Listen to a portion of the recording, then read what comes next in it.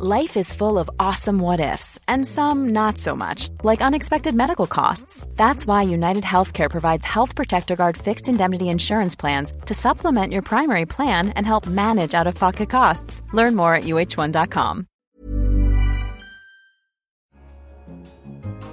Hello, I'm Anne McElvoy, head of Economist Radio, and you're listening to The Economist Asks.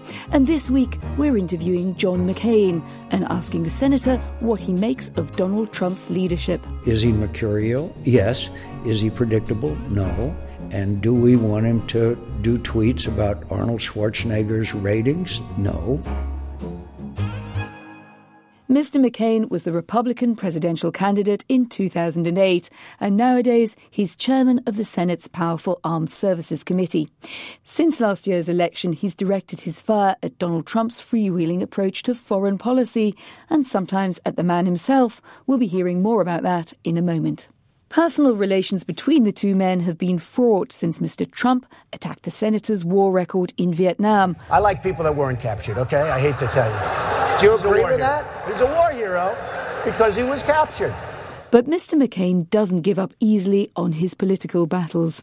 And when I caught up with him in his office at the Senate this week, the first subject on our minds was the triggering of the so-called nuclear option.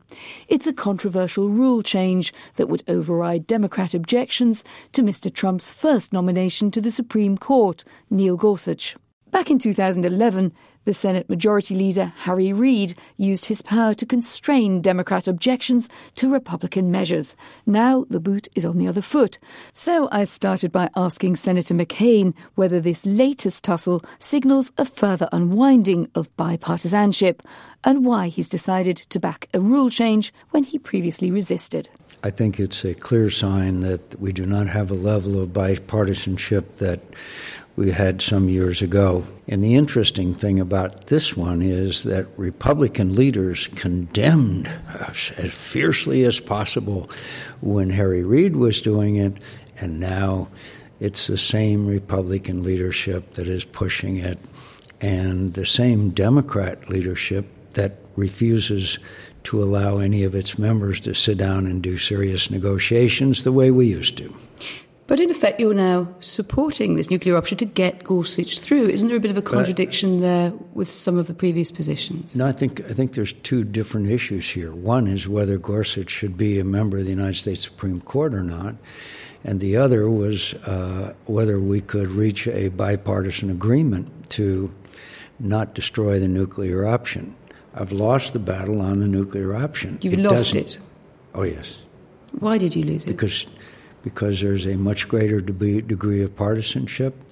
There is a lack of comity amongst Republicans and Democrats. And frankly, a lot of it is driven by outside influences which drive people to the extremes. Outside influences such as? Such as different organizations that are very active, and thanks to our Supreme Court decision on Citizens United, money flows in unprecedented proportions in these so-called outside independent expenditures, which is a laugh. Are you going to name some names there? Well, I mean, there's a myriad of them on both sides. I mean, you could, and they have different names, and they assume different names with different campaigns. But do you think we've just lost this bipartisanship battle, and that we're maybe that politics is now different in the US, and we need to accept it? Do you feel that something's changed in your world? I feel the partisanship is at an all-time high. The anger and bitterness that characterize the results of the last presidential election has been attenuated and affected here. And there's, unfortunately, approval ratings of Congress are down around in the teens, and the approval rate of the president is in the 30s. So obviously Americans are not very happy with business as it's conducted here in our nation's capital. So something needs to change, but the direction of travel, I'm going to move to foreign affairs now, but in a way the prism it reflects the same sort of process. Radical changes seem to be underway. You've spoken yourself about aspects of Russia reminding you of the Cold War. We seem to be seeing a shift on Syria from a commitment from Washington to try to get Bashar Assad out of power. What is at stake here for America if we continue on this path? Well, one thing that's at stake, which is of immense value to me, is a moral high ground. For all of the last century, which was called the American century, we stood up for people who were struggling for freedom and democracy and condemned and took what action we could when their atrocities took place. My God, anyone who has seen the pictures that were smuggled out by Caesar is appalled. And so we've lost credibility, and we lost an enormous amount of that under Barack Obama, who decided that leading from behind was the role for America.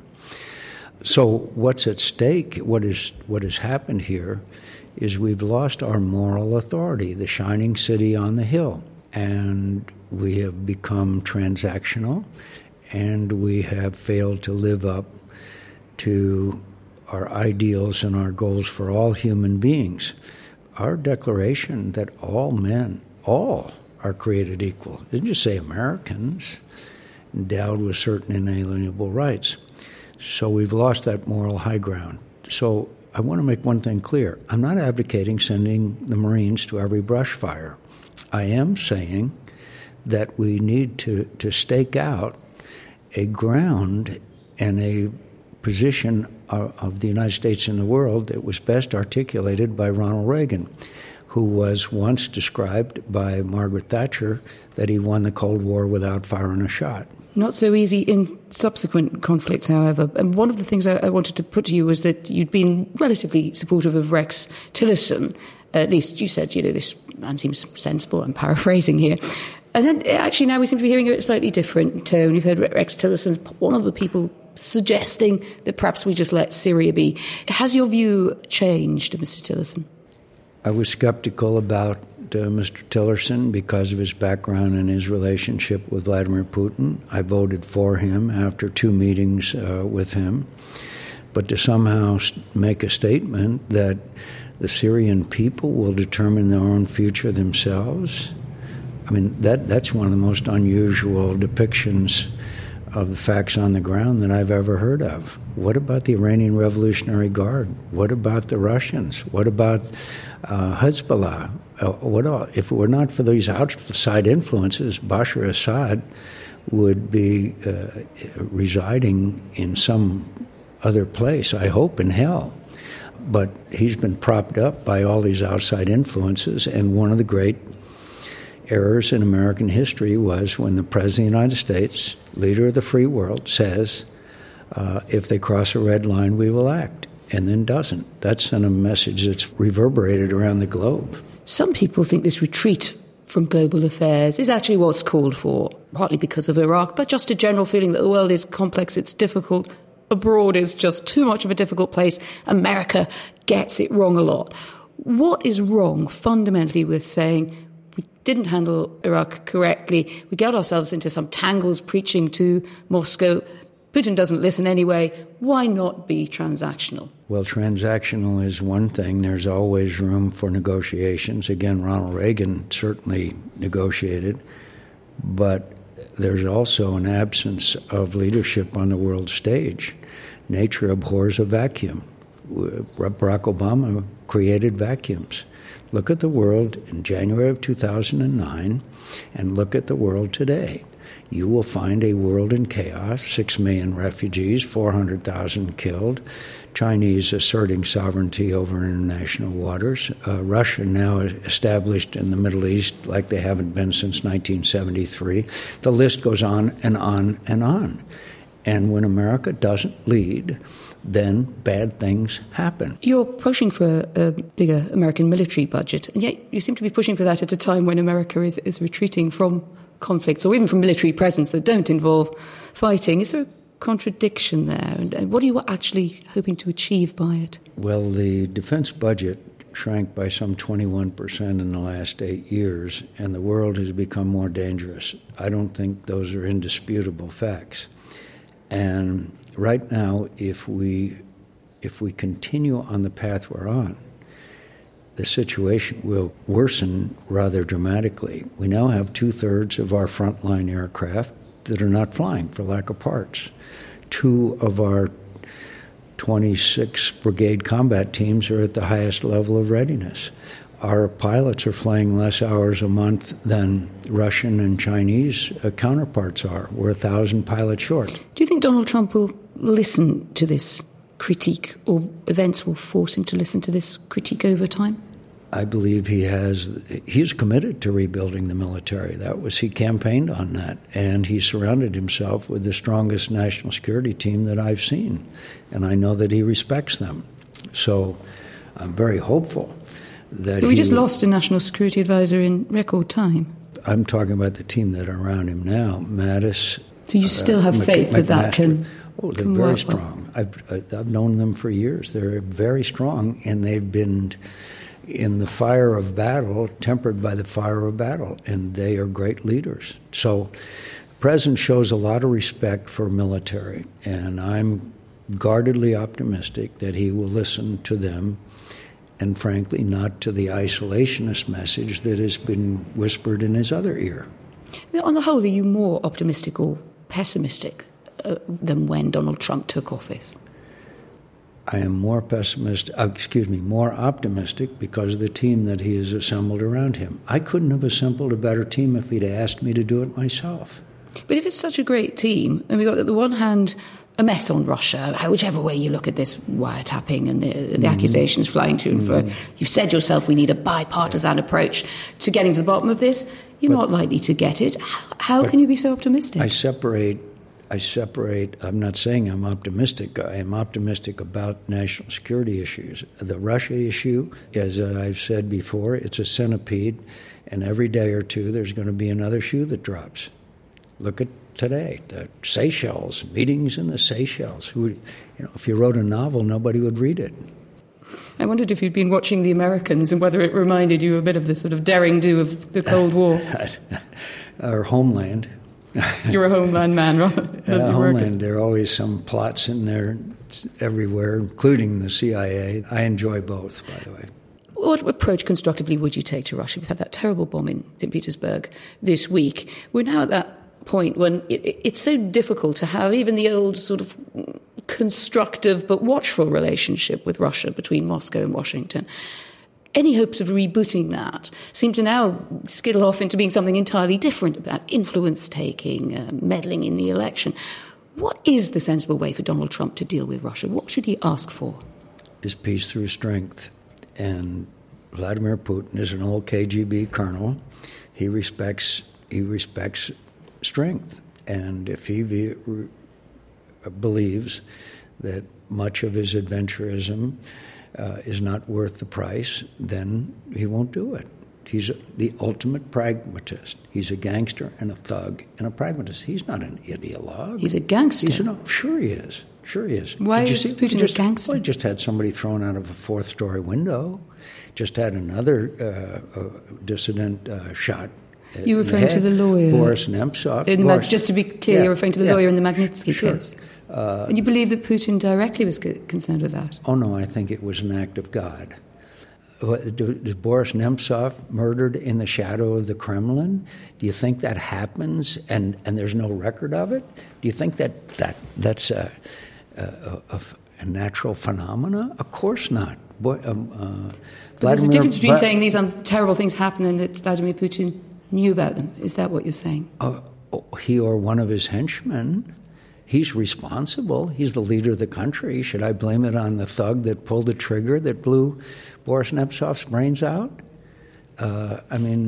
So look, he's a thug. He's an old KGB agent that is brilliant. It is brilliant. And he has played a very weak hand. The world's 15th largest economy, and he's played a weak hand with incredible skill. But he's had a willing He had a willing compliant for Barack Obama. Oh, hang on. Barack Obama's the willing compliant? But it's Donald Trump who's in the firing line now about Russian influence. Now, but where they are now, Donald Trump was not in charge when Georgia was invaded. Donald Trump was not in charge when Ukraine, in violation of the Budapest Agreement, was absorbed. And Donald Trump was not when eastern Ukraine is taken by, quote, separatists. The list goes on and on. Well, that didn't happen on Donald Trump's watch. That's true, but we are where we are. The president is in the White House. So what is, you said peace through strength. What would you do? Would you actually actively now move on Ukraine or Crimea, or is that past gone? I would do simple things like giving the Ukrainians lethal defensive weapons to defend themselves. Why not? It's separatist tanks, Russian tanks that are in their territory. Why shouldn't we give them Javelin? Right now, they have nothing to defend against those tanks. Certainly, I would do that. I would help them militarily. I would insist on further reforms in Ukraine. There's still problems with corruption. I would pour money and effort and man and woman power into the cyber issue. After all, he tried to affect the outcome of our election. So there's a whole lot of things we can do. Will we get to the bottom of that Russian influence in the election? Sure. But this is a major scandal that will go on for a long time. There will be new revelations every few days. I've seen this movie before. Do you think it endangers President Trump's tenure in the White House? I don't know. It depends on what the outcome is. I'm not deeming anyone guilty of anything until we get all the information. For me to judge do you think the president Trump was foolish in his dealings with the Russians? I don't know what his dealings were. He denies having any. But we continue to see information about Russian connection. But I think we need to get the whole story before we make a judgment. How are your relations with President Trump? When did you last speak? They're better than you might think. We had a nice conversation the other night at the White House when all the senators were over there. And I've been invited to go to dinner with him in a couple of weeks. You're going down to Mar-a-Lago, which seems to now be the new home of American foreign policy broking. Well, I know that he spends a lot of time now with his national security advisor. He has a lot of respect for him, and Mattis and others. But there's no doubt that what you keep getting at with these almost repeated questions is he mercurial? Yes. Is he predictable? No. And do we want him to do tweets about Arnold Schwarzenegger's ratings? No. So I'm not defending him and this tweet storms that seems to emanate at the early hours of the morning. But I do say that people that are around him, I believe he respects them, and I believe he will respect their advice and judgment. And he has a hell of a mess of the last 8 years to clean up. I'm sometimes intrigued at all of this criticism about Donald Trump when we've just had the worst 8 years as far as national security is concerned since the 1930s. I was going to try, I hope not to repeat a question, okay, which is a fair comeback on Her Majesty's Press here. But the smartest thing, to ask you what you thought the smartest thing and the dumbest thing was that Donald Trump had done. I guess you could say smart. You feel that you've kind of answered, talking about his team. But by all means, smartest and dumbest things he's done.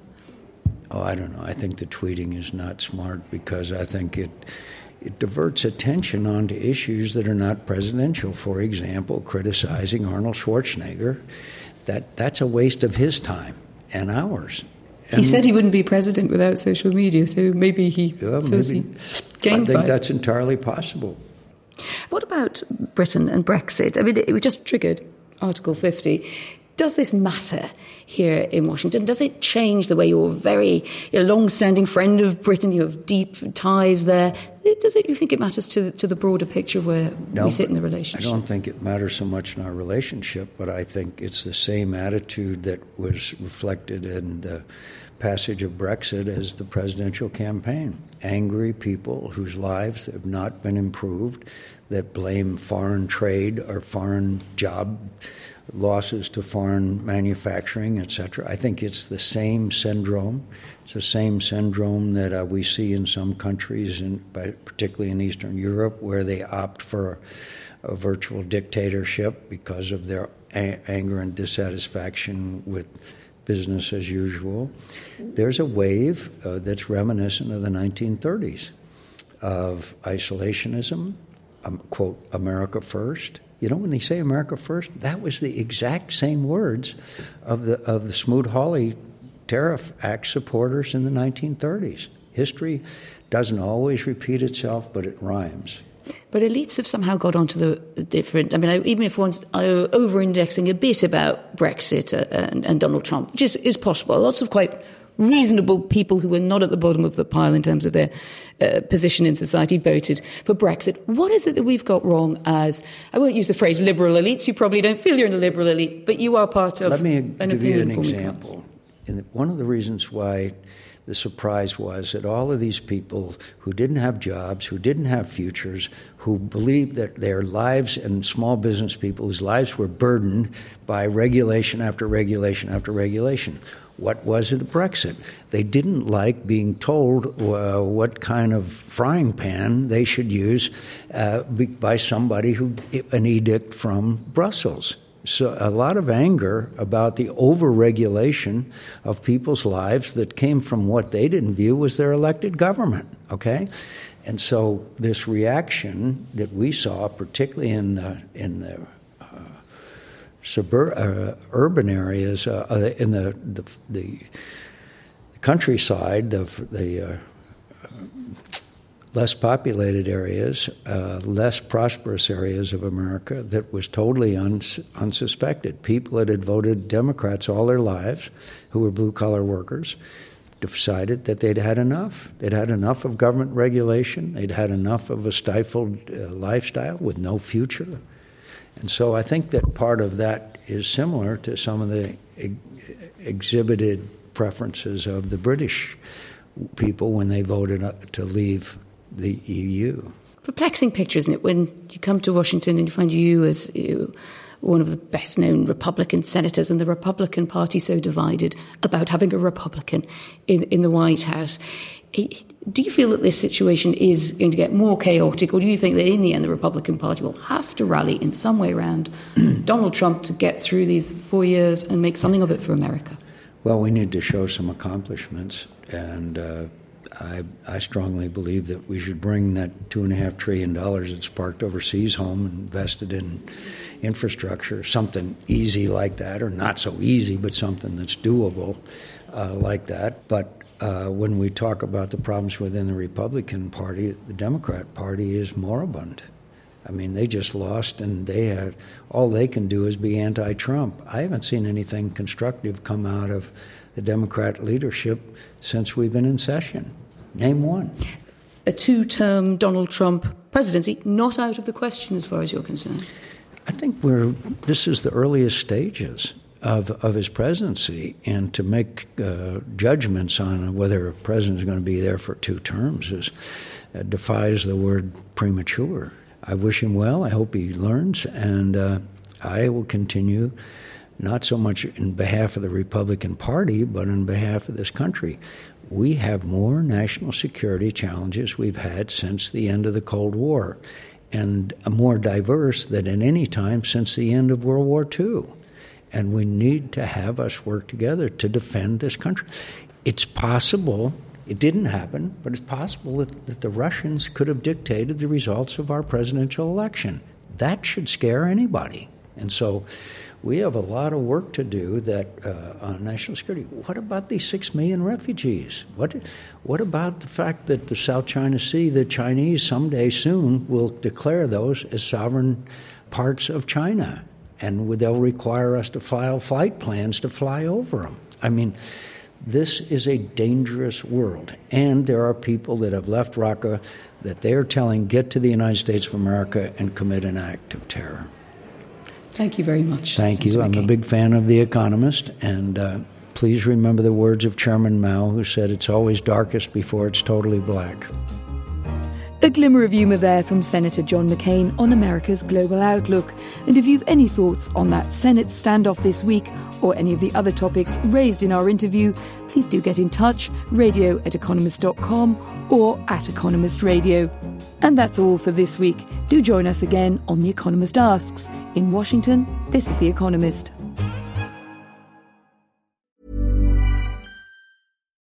When you need mealtime inspiration, it's worth shopping Kroger, where you'll find over 30,000 mouth-watering choices that excite your inner foodie. And no matter what tasty choice you make, you'll enjoy our everyday low prices, plus extra ways to save, like digital coupons worth over $600 each week. You can also save up to $1 off per gallon at the pump with fuel points. More savings and more inspiring flavors make shopping Kroger worth it every time. Kroger, fresh for everyone. Fuel restrictions apply.